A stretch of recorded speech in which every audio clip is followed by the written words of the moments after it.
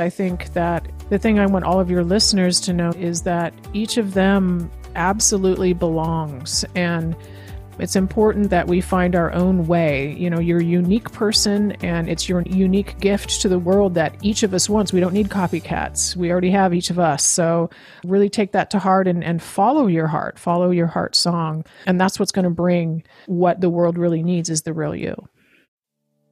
Hey, my friends, this is Nishant, and welcome to another episode of the Nishant Garg Show. This is a podcast about helping you live a fulfilled life, and my job on this show is to invite the world-class experts to extract the practices, routines, and habits to help you live a fulfilled and abundant life. This episode is brought to you by Friday Newsletter. Every Friday, I share an exclusive email to the newsletter subscribers, which mentions what I'm learning, recent podcast updates, things I'm experimenting with, books I'm reading, and much more. You can find the newsletter link at my website, www.nishantgarg.me, nishantgarg.me, and today's guest is Erika Flint. Erika is an award-winning hypnotist, best-selling author, speaker, and co-host of the popular podcast series Hypnosis. She is the founder of Cascade Hypnosis Center and the creator of the Reprogram Your Weight system. Her background is in computer programming and problem solving. She worked in that field as a software engineer for over a decade when she realized how interested she was in the greatest computing device available, the human mind. Now she helps people transform their lives with the power of hypnosis. In this episode, Erika discusses different forms of mind and body relaxation techniques, such as two-breath hypnosis technique, meditative movement exercise, using binaural beats music, her writing process, exploring spirituality and hypnosis, and much, much more. Please enjoy this wide-ranging conversation with Erika Flint.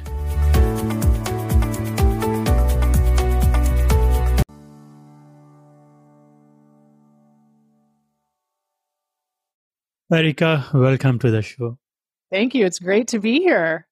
It is my pleasure. So I'm learning new things in the hypnosis industry, and you are one of the very few guests on my podcast who is a hypnotic expert. So I thought I would start with a very unusual question.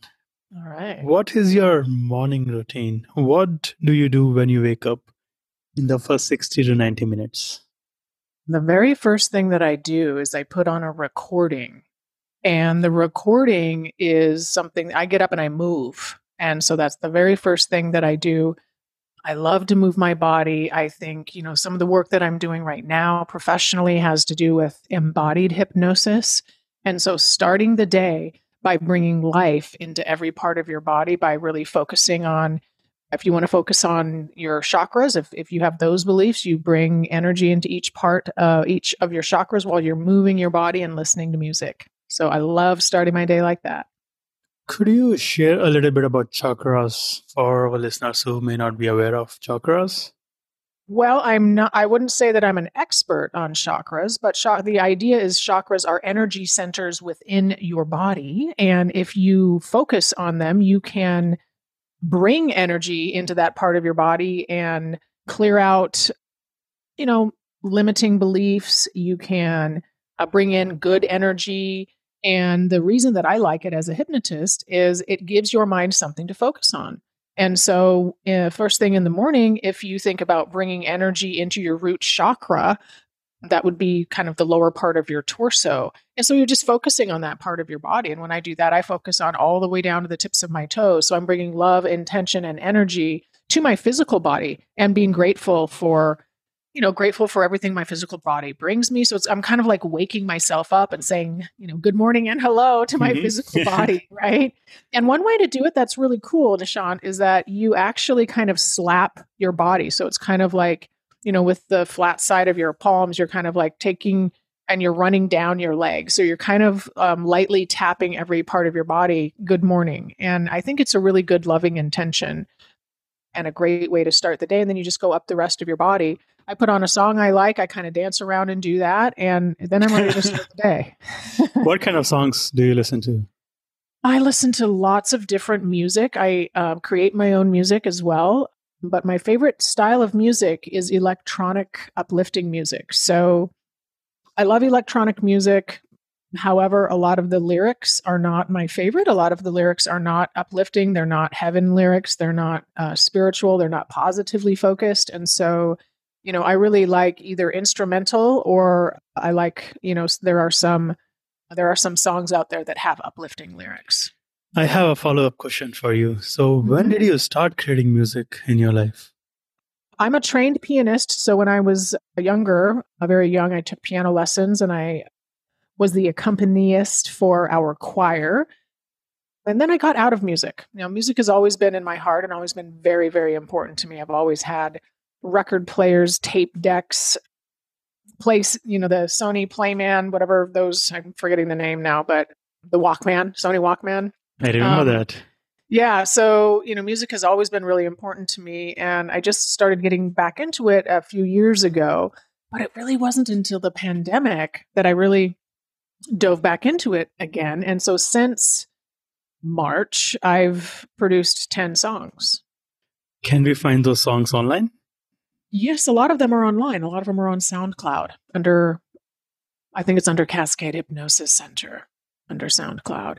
And the reason I love some of these songs, some of them are hypnotic. So I think there is one that is hypnotic, meaning there's vocals, but most of them are instrumental with binaural beats. So it has entrainment elements baked right into the music.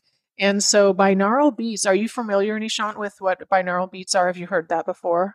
I have heard of the term, but I'm not very familiar. If you could explain to us, that would be Yeah, great.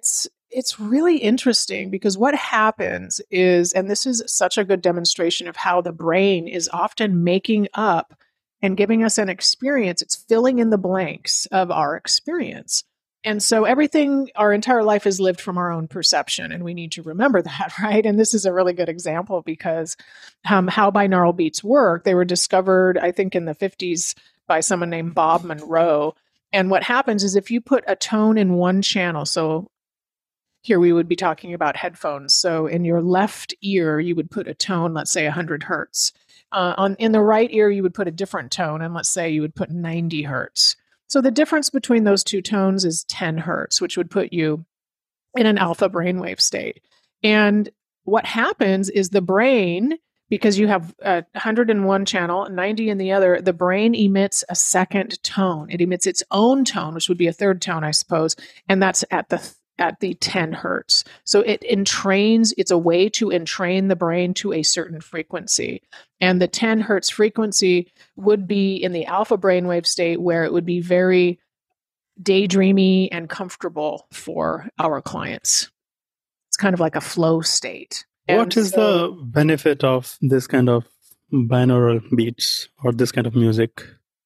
Well, it really depends on what someone is trying to do, but the intention with these recordings specifically, they were designed to help people through the pandemic. And the reason they work is because they're instrumental and they help keep you on task. And so people, they're like an hour long each. And so people are listening to them. I have all sorts of, clients and friends that would listen to these at work, and it helps them stay focused. So now during times of stress, they're able to listen to this music, which helps their mind stay focused on what they're supposed to be doing instead of worrying about whatever else they're worrying about, right? They get more done, and so they're happier. So that's one of the reasons why entrainment can work, because it's kind of like training wheels, right? Everybody wants to do meditation, or a lot of people want to be good meditators, but getting to that place where anybody feels like they're really good, that can take some time. And something like entrainment or guided meditation, something like that, can help bridge that gap for a lot of people who tend to have busy minds. And that's the world we live in. We are trained for anxiety. That is so true. So, Erika, do you have any formal meditation practice in your everyday life? Yes, I do. As a matter of fact, I think that, there are basically two magic pills that everybody's looking for. One is, and everybody just wants to take the magic pill, right? And the two that I think are really important for everybody to understand is meditation is one and exercise is the other. And so I combine the two. And so I do a meditative, which is a hypnotic movement exercise. It's similar to what I told you about in the morning, but again, this is the work that I'm doing now, because traditionally hypnosis is thought of as either stage hypnosis, which we all see, at the fair and that type of a thing. But when we're talking more about clinical hypnosis or hypnosis in the office, I think that we can get even better results, and we're getting even better results by hypnosis being, so to speak, out of the office and in the real world. So my meditation practice is still a movement practice, and it's still very much focused movement. So you're still in a meditative state, but you are engaging your physical body in addition. So it's a little bit different than trying to silence your physical body. Could you tell us some of your movement exercises? Yes, absolutely. So some of the movement exercises have to do with taking your arms. And so if you can imagine just standing still, completely still with your arms by your side. And now raise your arms up. So you're kind of making a T with your body, so to speak. And then one of the techniques is to drop all the way down to the floor. So now you're kind of on the ground with your knees bent. So your feet are on the floor, your knees are bent, your arms are out, and you twist your body. And as you twist your body, you come up. And the intention is you are touching the energetic space around your body. So you're basically really touching the air, the ether around you with your hands as you move in space. And that's just the movement part of it. When you add the hypnotic element, and the hypnotic element is going to be a particular question, a particular idea. And so this is the trick, Nishant, and this is so cool. This is true about anything. You're going to keep two things in mind at the same time. When you keep two things in mind at the same time, and we're trying to be present and we're trying to be focused, so doing this well takes a lot of effort. So at the same time that you're moving your body through space and you're focusing on moving your body through space, you are thinking about an answer to a question. And it's usually a question that you've been stuck on, or if it's being guided, your hypnotist is asking you a very specific question. But here's what happens. Because we're moving our body through space in a different way than we have before, because some of these movements we don't do naturally. They are unique ways that we move our body. We can unlock insight. And it's just absolutely fantastic. Erika, I want to ask you, what kind of questions do you ask yourself while practicing those movement exercises, if any comes to your mind? Yeah, so a lot of the questions that I'm asking myself are, one thing the first thing in the morning, I will have goals that I want for that day. And if I'm not accomplishing them, I'm trying to figure out, why am I not following through? Right? There's a hesitation or something there. So it's almost always personal growth, fear-based, something like that. Thinking about something that is coming up or something that had transpired and just clearing it. So a lot of it I call clearing. I'm clearing any past experience that I would have done better or would do better next time had I had the opportunity. So I'm really kind of doing an internal processing on my real life experience so that I am constantly growing and getting better. So how much time do you spend in those movement exercises? The morning one is about 2.5 minutes. And then after that, it kind of depends. Sometimes what prompts this is when I get upset. So I would say anger kind of prompts it, because I don't like the feeling of anger. It's usually something valid, meaning there's something, what I would call righteous anger. You could, anybody could say, well, that's not really fair, right? And even if that's true, it doesn't, there's energy in anger. So we get motivated. Feelings are there to motivate us to take some type of action. And when we pay attention to them, then we can take an appropriate action. So a lot of times, if I do get prompted to take action, sometimes there's nothing I can do, right? Sometimes it's just something unfair in the world. And so I'll put on music that has high energy and dance through that. And that will help process a lot of stuff. I mean, rather than being upset for, the old version of me, maybe a week, maybe 2 weeks, maybe a month, I might be upset about something, a year later or something like that. And I think a lot of us have experiences where we're still upset about something way in the past. And this is, happening in the matter of 5 minutes. You talk about anger management a lot in your hypnosis work. So I'm curious to ask you, Erika, what is your relationship with anger now versus in the past? I think, anger, the root feeling is that we kind of live on a spectrum from fear to love. And really all that fear is the absence or the perceived absence of love, or if you want to restate that, a perceived separation from God or a perceived separation from source, which is not even true. So, you know, so once we get rid of that fear, though, sometimes we're angry with ourselves, we're angry with other people, we're angry perhaps that we didn't take action soon enough. And I think what we need to do is really honor and pay attention to all of our feelings. There are no feelings that are bad. And so, we kind of get taught, I think, to some degree that certain feelings are bad. Like, don't be angry, and you shouldn't be angry, that type of a thing. And, when we teach our kids that you shouldn't be angry because that's a bad feeling to have, well, what are people supposed to do with that feeling? Right? Right. Yeah. So I think, with anger, the best thing to do is recognize that it can be valid. Anger does not have to lead to violence, number one. Anger is just the recognition that something has been unfair. And so I think ultimately the best thing to do is if you're sad, it's okay to be sad. If you're angry, it's okay to be angry, but we don't want you to get stuck there. So allow yourself to feel the feeling and then you can move on and take action. Could you give us any recent example from your life when you were upset and angry and you were able to manage your anger in a positive way? You channeled your upset and anger emotions in more positive way.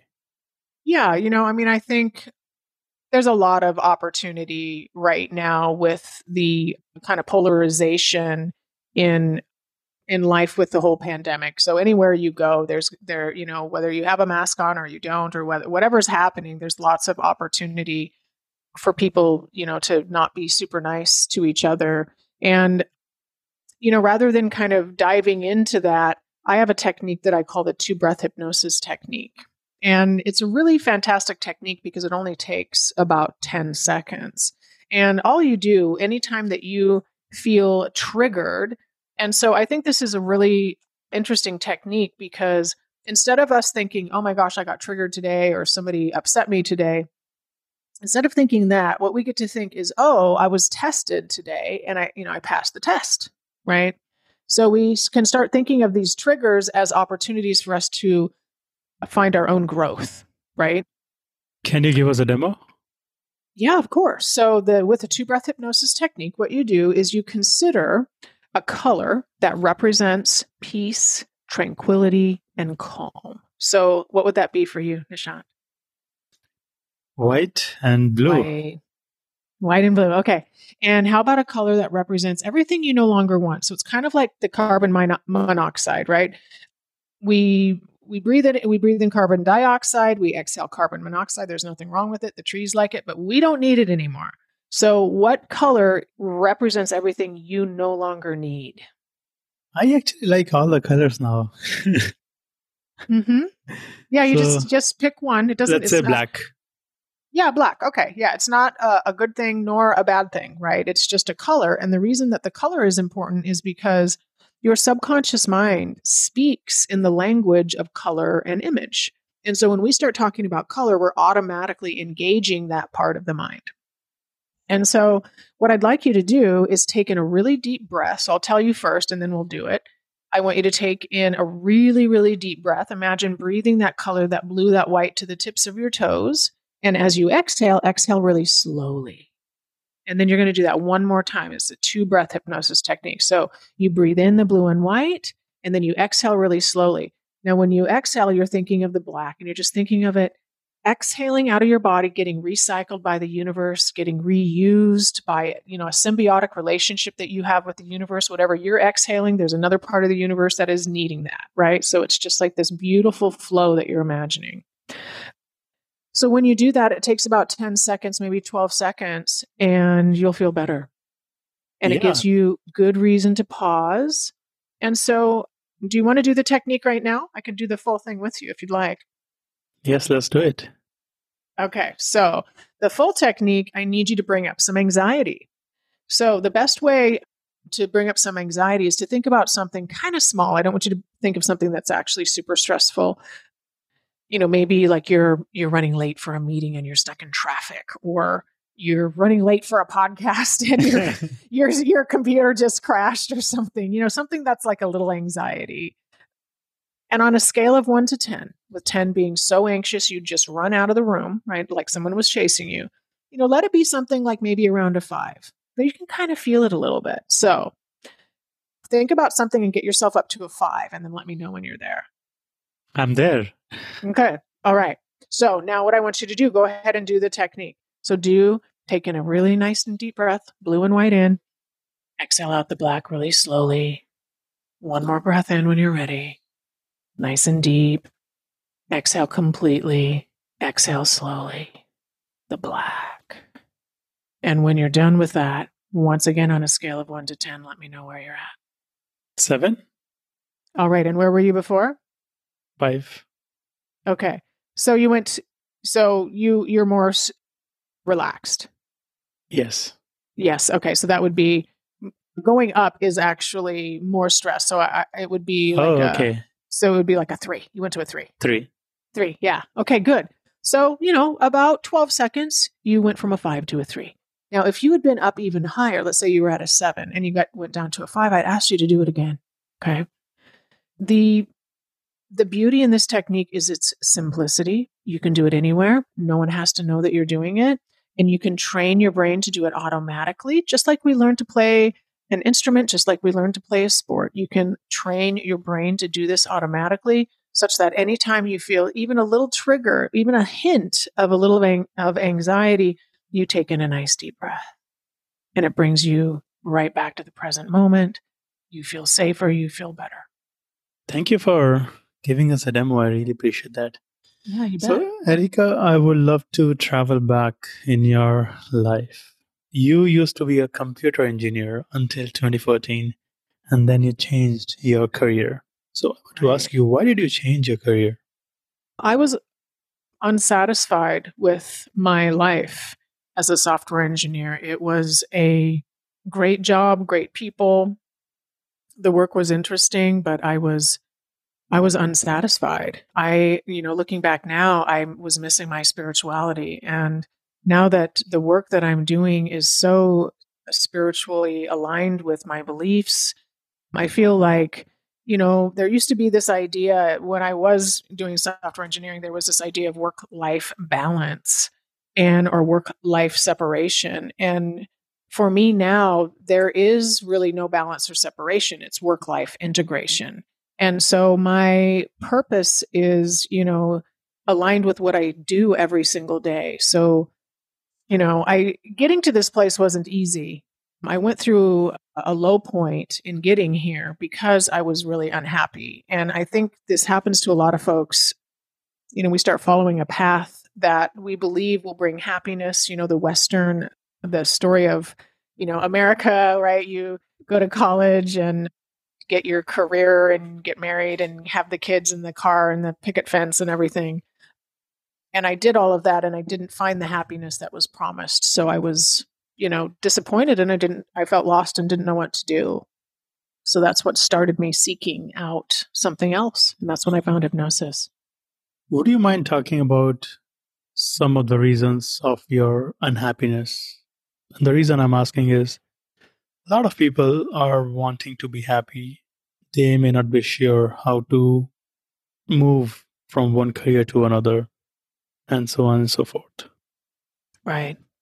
Well, ultimately, my happiness isn't coming from my career. My happiness is coming from my beliefs. And what was missing for so many years is just a belief in something greater than myself, which is kind of the ultimate question. Why are we here? A lot of people get to a place in their life where they really do feel they're on the hamster wheel. They're like, is this really all that life has to offer? I can't believe that every day I'm just going to work so hard just to barely make ends meet at the end of the day. And so we need to have something greater. We need to be able to look and see, why are we created and what is the greater reason? And am I playing some game here, right? I believe that all of this we have created in our minds, and we are in control of all of it. And so when you take a step back and you look at your life from that higher perspective, you can start to see some of the connections and why certain things happen to you. And you can also see how to lead a much more fulfilling and rich life because you don't play the game of kind of like the material world. What steps did you take while quitting your job as a software engineer and choosing hypnosis as a career profession? How that transition looked like? Yeah, there was a lot of soul searching. I spent a lot of, I mean, every time that I'm diving into kind of my spirituality, it's always lots of reading books and lots of time in nature. So it's me hiking with books, basically music, nature, and reading. Do you remember some of the books you were reading at that point in 2014, around that time? Yeah, I was reading a lot of Wayne Dyer at the time. I read a book, Dr. Jill Dispenser? Boyle. No, I hadn't read him yet. Jill Boyle, I think is her name. She's a neuroscientist who had a stroke. My Stroke of Insight was her book. Jill Boyle Taylor. I had her on the podcast. Yeah, good. Yeah.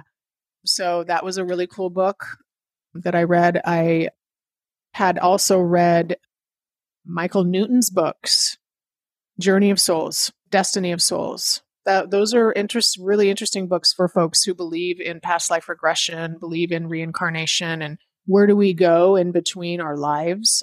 So that's an interesting book for folks who like that sort of thing. I have been following Dr. Wayne Dyer from last 3 to 4 years, and I listen to his audios almost every day. So I'm curious to ask you, Erika, what books did you read? Because I'm a huge fan of Wayne Dyer. Oh man, I read all of them, I think. I mean, not the Erogenous Zone. I don't think I read like his very first books, but I consumed all of his books at the time. So, I'm trying to think of what they are now. Something about wishes. He wrote a book on the Tao, which was really cool, where he change your thoughts, change your life. Yeah. And I listened to a lot of his stuff too. So I had a lot of his stuff on tape. I saw him in Seattle with Bruce. Was it Bruce Lipton? Is that right? Bruce Lipton. Yeah. I saw them perform in Seattle. Yeah. So he's got a great story. He had a falling out with his dad and he was drinking. That was part of my story too, with alcohol. So I turned to alcohol. That was part of my recovery and just, finding my own spirituality. So, and that was part of Wayne Dyer's story. He sold books out of the back of his car. He's got a lot of good stories. And why did you choose hypnosis only? There are thousands and millions of professions. Why hypnosis? Yeah, I did seek out other ways of helping and other ways of, I looked into breath work, I looked into Reiki, I looked into energy healing, that type of a thing. But when I found hypnosis was much more systematic, and hypnosis is really mapped in neuroscientifically to functions in the brain. So there is more of a scientific backing to hypnosis than anything else. Number one. Number two, I really love the idea that the brain functions similar to a computer. Now, it's not entirely true. I think our brain is much more complex than any computer we could design with that brain. I think the heart functions as a brain, the gut functions as a brain, we have the vagus nerve. So we are much, much more complex than what we can understand as a computer. However, there are elements of computing that definitely map across to the way the brain functions. We can pattern the brain. We can change the brain. We can habituate the brain to certain things, and we know how to do it. We can shift language. We can shift perception. And so all of these tools and techniques help us have a different experience, which can then shift unnecessary or unwanted feelings from kind of cropping up and dismantling our day, which is what most people don't want. They just want to stay calm and peaceful and focused. They don't want anything to trigger them. They don't want anything to be upsetting. And so when we can train the brain to stay at that calm state, people feel like they're in control again. And when they feel like they're in control, now they can take risks on their own behalf. They can sign up for things that might scare them. They can, they can really be their best self because now they're more calmer and they trust themselves. You mentioned about vagus nerve. What is that? The vagus nerve starts at the base of your skull and it runs all the way down your spine.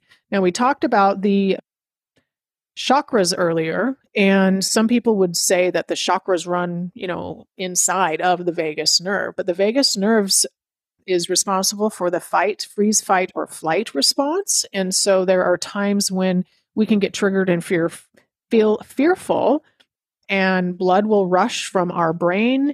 It will rush to our large muscles. We will not think very clearly. And so that's all part of the vagus nerve's job.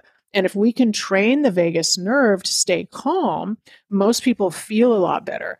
And this is, for a lot of folks who have PTSD or an experience like that, the vagus nerve is being triggered, which is happening below the level of conscious awareness to a large degree, which means most people feel like they don't have any control over it because it's happening before they are consciously aware of it. And with hypnosis and other vagal training, there's a polyvagal theory. There's a lot of books on this material if some of your readers are interested or listeners are interested in the PTSD and looking at the vagus nerve, because it really is kind of the root part of our brain that is shifting our energy and our focus. It's kind of like it's kind of like communicating. It's sending the communication to the other parts of our body. Then what could be the ways to calm down our vagus nerve, if that is the right question? It is a very good question. So there are a lot of ways to calm down the vagus nerve, and some of them are very simple. One of them is breathing and the 2-breath hypnosis technique. So the trick with the vagus nerve and breathing, it's the exhalation. So if you make the exhalation really long, that will trigger the vagus nerve parasympathetic response. That's the calm and relaxation. So a very slow exhalation is number one. Number two, you can close your eyes. That will calm you down because you're getting rid of external stimuli. Number three, relax your jaw. Let your jaw hang there. If your jaw is just hanging there, that's relaxation response. Again, it will trigger the vagus nerve. Another way to do this is you can hum. So it's really surprising, but if you're really stressed, if you hum in your mouth, it will calm down your vagus nerve. I didn't know about humming, that we can really calm down our vagus nerve just through humming. Yeah.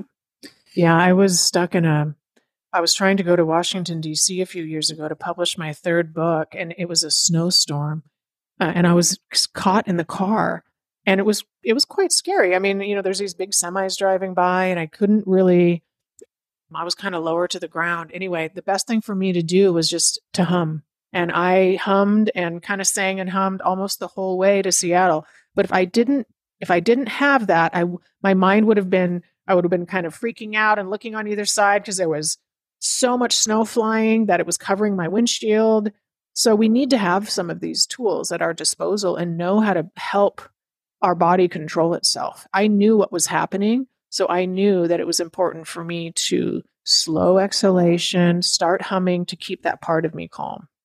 There may be some listeners who are very new in the hypnosis practice. So could you explain in brief what hypnosis really is in a layman language? Hypnosis is the ability for you to focus on one thing. And when you're focusing on that one thing, you can accept suggestions that are positive for you. And really what's happening with everything else in our life, we are too scattered to ever get anything really done. And so with hypnosis, and hypnosis is a normal and natural state of mind. We go into this state of mind all of the time. So, for example, if you're trying to listen to a song on the radio, but there's so much static that you could hardly hear it, most people just don't pay attention to it. And that's our daily life. We're trying to listen to things from our mind, from our heart, from God. And there's just too much static everywhere. With hypnosis, you can tune in crystal clear and understand the message and understand how it relates to every other thing in your life. And we get that because we quiet the mind and then we quiet the body. Erika, I'm wondering that mindfulness practices such as transcendental meditation and other kinds of meditation are also there to calm our mind and to enhance our focus. Then why hypnosis? What is the difference between mindfulness and hypnosis? If that question makes sense. Right, it does, because that would be the first step. Once the mind is quiet, now you're going to do and use the hypnotic suggestion. And that is the real primary difference between hypnosis and meditation, where meditation, quieting the mind might be enough, or focusing on one thing might be enough. But with hypnosis, we're actually attempting to make some type of a change, right? We want to understand why we have a limiting belief. We want to understand why we're not feeling well. We understand why we eat when we don't want to eat, that type of a thing. And so from there, now we have an intention, and the intention is a hypnotic suggestion.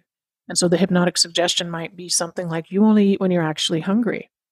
Now, that might seem like a really simple suggestion, But if people really take that to heart and they only actually eat when they're hungry, they lose all the weight they want to lose. And so what happens is at the very deepest levels of the mind, we can make a suggestion like that and it sticks. And then it's not even a consideration anymore. So what people find is that they're not snacking, they're not buying extra food, and they don't really know why. It's just happening naturally. And the reason it's happening naturally is because we got to that very, very deep level and we made a change at the root of who they are.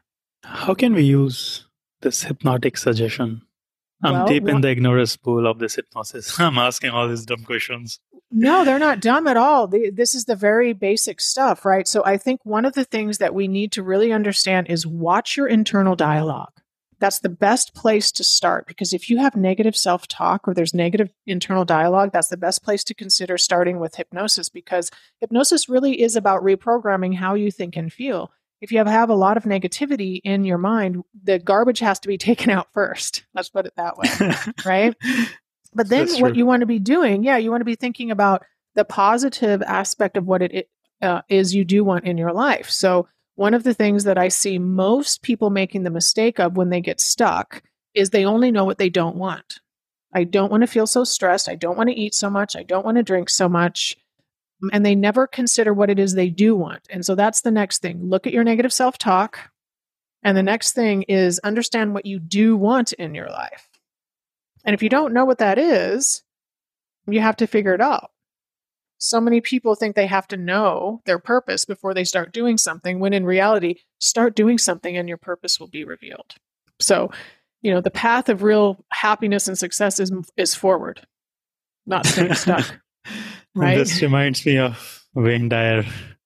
Oh, yeah. I mean, so I help a lot of people start their hypnosis practice. I train a lot of hypnotists, and so many people want to have an answer before they can start. They're like, well, what should I need to have, my website, I need to have everything done before I can open the business. And it's like, well, you can't have everything done before you get started. If you wait to have everything done, it might take you 2-3 months. And in that meantime, you could have seen 8 clients, which is going to be better for you to have the experience of 8 clients, So we need to be going out there and doing things. So get rid of that negative self-talk, and then you have to know what you want. Those are the 2 things that you have to figure out. And then from there, it's easy to create a hypnotic suggestion that would help you get to where you want to go. And what's likely going to happen is when you try and think about that hypnotic suggestion, it might feel uncomfortable. And that's how we know there's feelings there. And that's what we do in hypnosis. We shift those feelings, the fear-based feelings, the anger-based feelings, the guilt-based feelings, the sadness-based feelings, the shame that are associated with these thoughts. We change those. So then those thoughts can be fully and completely accepted. And once they are fully and completely accepted, they happen on their own. Would you say that hypnotic suggestion is a tool or a technique in the hypnosis space? I would. But again, hypnosis is a normal and natural state of mind. And so this is why I love to stress the negative self-talk, because we are hypnotizing ourselves all day long with the language that's going on in our mind. So yes, hypnosis and the hypnotic suggestion is its own thing, but you are right now giving yourself hypnotic suggestions by what you're saying in your own mind. So you're automatically doing it. We might as well make it something positive and something good. Yes, if we keep telling the same thing over and over, our mind starts to believe that this is true. You're right. It does. And a lot of it, if it is negative, we don't share it with the outside world because we would be embarrassed to say that I talk to myself in that regard. So we don't share it externally either. So I think, some of the words, for example, that I am getting rid of out of my life right now are words like should, need, and must, those types of things. And I'm shifting them to I get to, I want to. So it is very important, the language we're using in our mind. It is a computer program. It's programming your brain, the language you use in your mind. So be very mindful of it. If somebody wants to start their journey on this hypnosis practices, then what is the path? How can they start from? Well, I would say, if they're interested in training, they can contact me for hypnosis training. But if it's personal, they want to do, learn self-hypnosis, I would recommend getting our relaxation recording. It's guided, so they could go to cascadehypnosiscenter.com/breathe and get a free hypnosis at 17 minutes. Start with that. Listen to it once a day. What you'll find is you have more energy, you will recharge faster, you'll have mental clarity, and it will be an asset to your life. And I recommend listening to it around the 3 p.m. hour, whatever that means for you. So if you like a normal 9 to 5 style of a day, most people are kind of getting that, they want to have donuts, in the break room at around 3 o'clock. They need a little sugar rush. People are having a little tired lull. And so I recommend listening to it at that time of day. It'll give you more energy. You'll get more work done. You'll come home satisfied, or, remain at home now satisfied. And that's a great way to get started because it's guided. So we can use that training whenever we feel tired. It doesn't have to be 3 p.m. Is that correct? Right. Yep. And the nice thing is that with hypnosis, it's almost like, 20 minutes of hypnosis is like an hour nap. Because with focused relaxation, our body can actually recharge faster.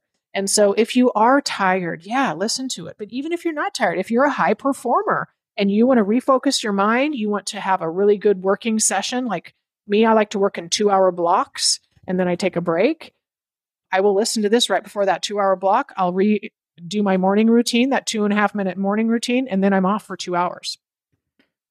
I have a follow-up question on this, Erika. So how many blocks of time do you have usually on a daily basis? Just 2. 4 hours. Yeah, because I would love to say that I have 4 2-hour blocks, but that's too much intensity for a day. I will do 2 2-hour blocks. I get a ton done, and then the other 3, 4, 2 to 4 hours, depending on how much I'm working that day, depending on what's on my calendar. I get a lot of work done in a short period of time, and then I have time to do the other things I want in my life. So when do you schedule those blocks in your day? 1 in the morning, 10 o'clock, and then 1 in the afternoon at 1 o'clock. 10 to 12 and 1 to 3. Yeah. That is actually a good time. I like it. So I can also borrow this technique from you. When your mind is at peak performance, when you're calm and focused, then you get your most productive work done. Oh, absolutely. I won't even work if I'm feeling too tired. I think, when we're tired and we try to push through, this is often when we make mistakes. We might, reply all, we might miss a typo, and then we end up doing something, we wish we would have gone to bed rather than keep pushing through. And so really, when you want to do good work, it's really all about state of mind. You've got to get in the right state of mind for you to do really good work. And if you're not feeling it, then just stop. What time do you go to bed? I go to bed early. Ever since, when it's dark, like it is now this time of year, I'll be in bed at 7:30, 8 o'clock. Yeah. Then what time do you wake up? Around 4, usually. Yeah. And then in the summertime, I really am up by the sun. So in the summertime, I'm up at 5 in the morning, and I'll be to bed 10 or 11 at night. My body thrives on sunshine.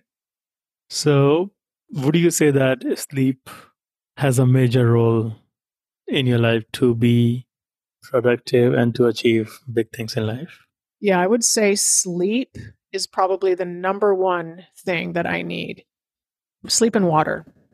If I'm dehydrated, and people, underestimate how important hydration is, but especially for spiritual seekers, we need to be extra careful with hydration because water carries an energetic charge. And if you're dehydrated, you are not going to be as well. You're not going to be in alignment nearly as well. It's just easier. Everything is easier with water. It's fluid, it's liquid, it's dynamic. And that goes for our spiritual and energetic bodies as well. There's something magical about water. So those are the 2 things, hydration and sleep.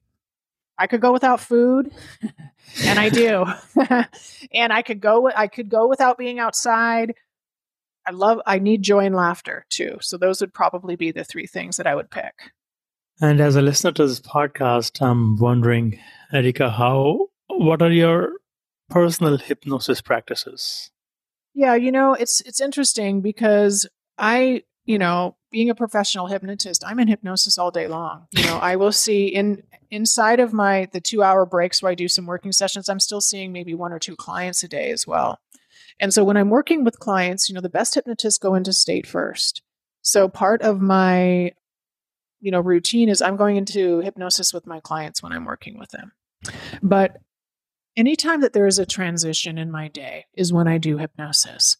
And if you're a follower of the law of attraction, they call this segment planning or segment intention, something like that.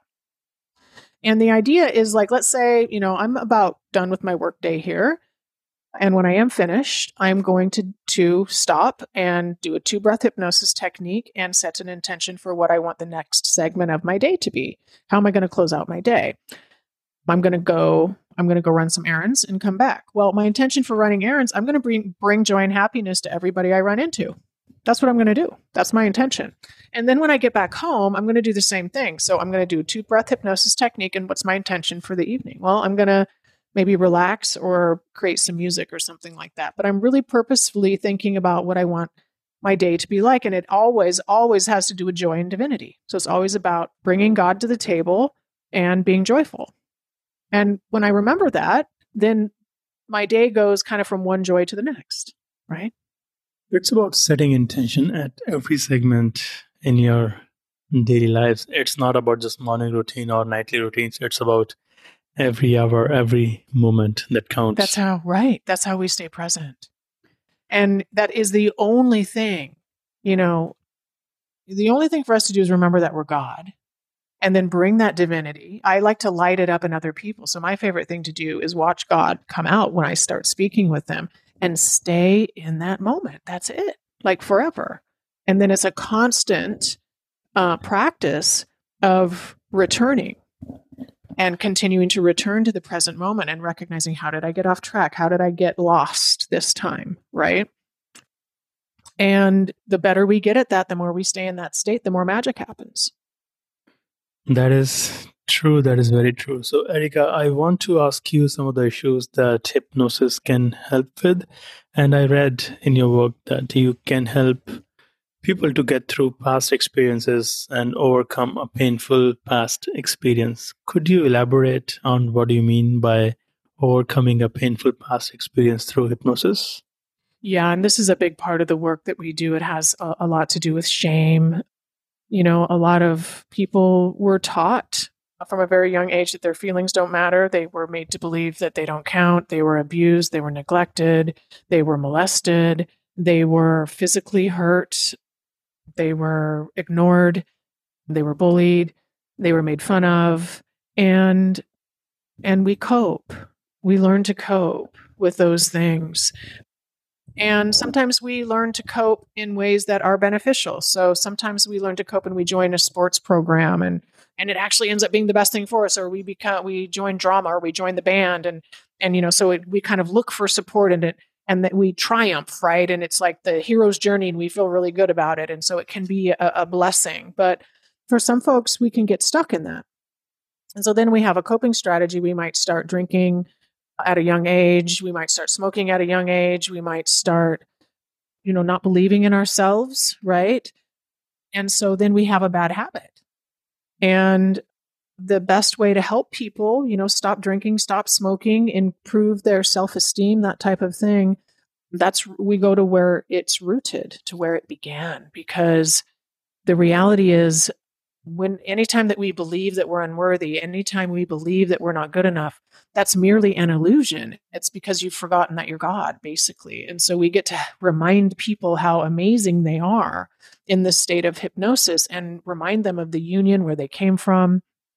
And then all of those bad feelings dissipate because they were just, it was basically just an illusion.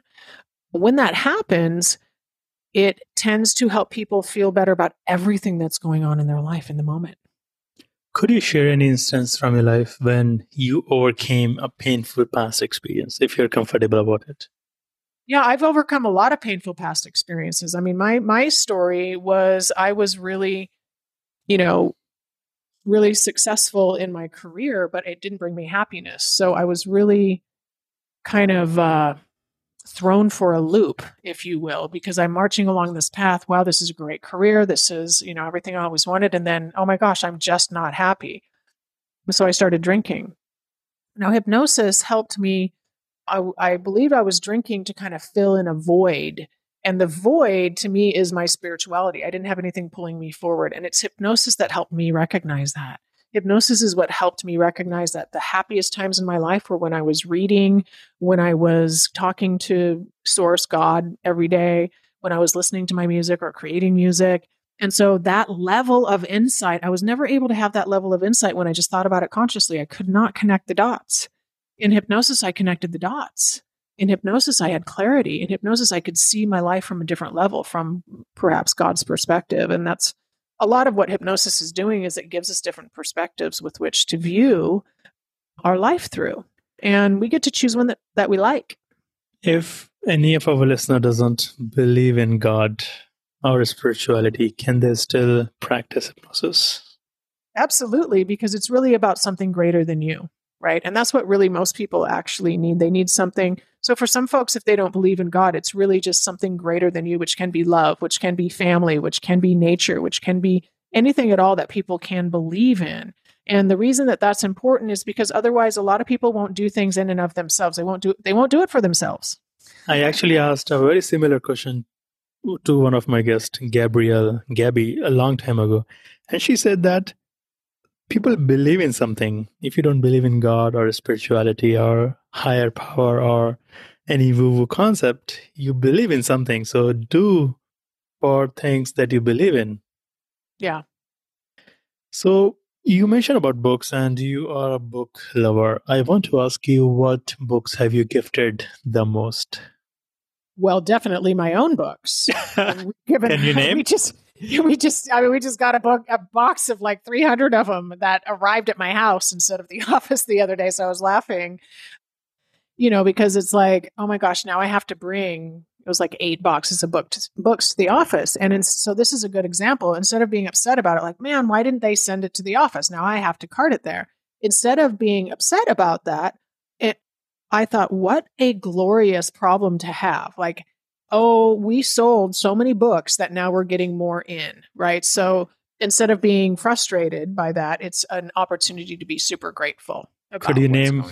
Could you name the book that is in the box? The first one, we ordered all 3. So Reprogram Your Weight is the first one, and that is inspirational stories of clients who have lost weight with hypnosis. That's my first book. It was published in 2016. The second one is Lighter, and Lighter is 31 tools and tricks to lose weight and keep it off for life. That was published a year later. And then my third book is Can You Be a Hypnotist? And that is for folks who are curious and interested in perhaps starting a professional hypnosis practice, full-time practice. And my fourth book, which is going to come out early next year, is called The Academy of Eternity. And it's how to live and heaven on earth, how to bring and live heaven on earth. So you are writing your fourth book, and which is coming early next year. What is your writing schedule usually? It is very much the 2-hour blocks. As a matter of fact, that's where it comes from. The 2-hour blocks are 2-hour writing blocks. And so that's how I like to do it. I will, if it's a writing day, I do not want to have anything else on the calendar, because writing it's just kind of like a podcast. I want to have all of my energy focused. So I tend not to want to have anything scheduled before I do a podcast. I want to have all my energy. And so I will have a 2-hour writing block. And when that 2 hours is over, I'm done. Now, if I'm really inspired, I can keep writing, but I don't just keep going. I don't just push through. It's good to write and then take a break for me. Do you write on paper or do you use computer? Computer. Yeah, I'm a much faster typer. So any application, WordPad, or can you name that? Yeah, I just use Microsoft Word. Yep. And really the first round, the first writing isn't necessarily about the grammar or the writing necessarily as the plot and the structure and the story and some of the elements. So it's kind of nice to have software that isn't doing anything other than just writing, Do you have keeps you focused. Any specific software that you use for the grammar check? No, because we have what's called a line editor who's going to go through that. So I don't even worry about grammar, because I wouldn't say I'm a talented writer. And if I sat down and worried about the grammar, it would prevent me from writing a good story. So I just focus on the story and I don't worry. And it's interesting because this book, this fourth book, The Academy of Eternity, one of the primary points we're making in this book is beginner's mind. And beginner's mind is the concept that, you allow yourself to make mistakes and just kind of be vulnerable and just allow yourself to do it. And so me being able to write, knowing that the sentence structure isn't perfect, knowing that the grammar isn't perfect, knowing that there are spelling errors, some people who are perfectionists would have a really hard time doing that. And it limits them from being successful because they won't even get started. If somebody's trying to be perfectionist, your work will never be out in the world. Yeah.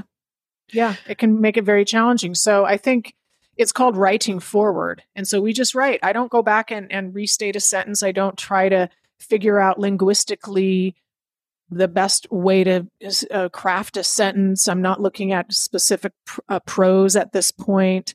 The first draft is just a rough draft story elements, magical components, and then we get to go back and polish it up with beautiful prose and other linguistic pieces later. But Neil Gaiman, who is the world-renowned author, he says that your first draft is just for yourself. Yeah. Yep. So, Erika, I want to ask you that what is your most critical need in the upcoming years of life? I would love to say I don't actually need anything. I mean, that's, the reality is, of course, we need, fresh air and water and things like that every single day. But my intention, at least, is to get to a place where the services that I'm offering speak for themselves. I am talking about them in ways that are attracting everyone that is in need of these services, and everyone is getting serviced as they need. So everything just flows. So that's my intention. And my last question to you is, where can our listeners find you? Where do you want our listeners to find you? Well, they can find me online. Cascade Hypnosis Training is a great place to find me for anything on training, but we have pages on Facebook, Cascade Hypnosis Center. Cascade Hypnosis Training is a good place to check in for tips on how to stay calm, how to use hypnosis, and hypnotic techniques if you're interested in becoming a professional hypnotist. Great. And I will put all the links in the show notes. So, Erika, is there anything that I didn't ask you that I should have asked you? I don't think so. I mean, there's plenty. We covered some wonderful topics. I think that the thing I want all of your listeners to know is that each of them absolutely belongs. And it's important that we find our own way. You're a unique person, and it's your unique gift to the world that each of us wants. We don't need copycats. We already have each of us. So, really take that to heart and follow your heart song. And that's what's going to bring what the world really needs is the real you. Thank you so much, Erika. It was a hypnotic conversation with you. Thank you, Nishan. It's so wonderful to be here today. So thank you for having me. Thank you for listening to this podcast episode today. If you did enjoy this, please subscribe to this podcast on Apple Podcast, or you can visit https://nishangarg.me, NISHANTGARG.me. You can also share this episode with your loved ones to help them live a fulfilled life. You are not alone in this journey. We all struggle in life. There is no shame in talking about it. I go through my highs and lows. I get depressed, and these practices help me in living a resilient life. You can also do this. You got this. Don't judge yourself. You are doing the best you can. And thank you so much again.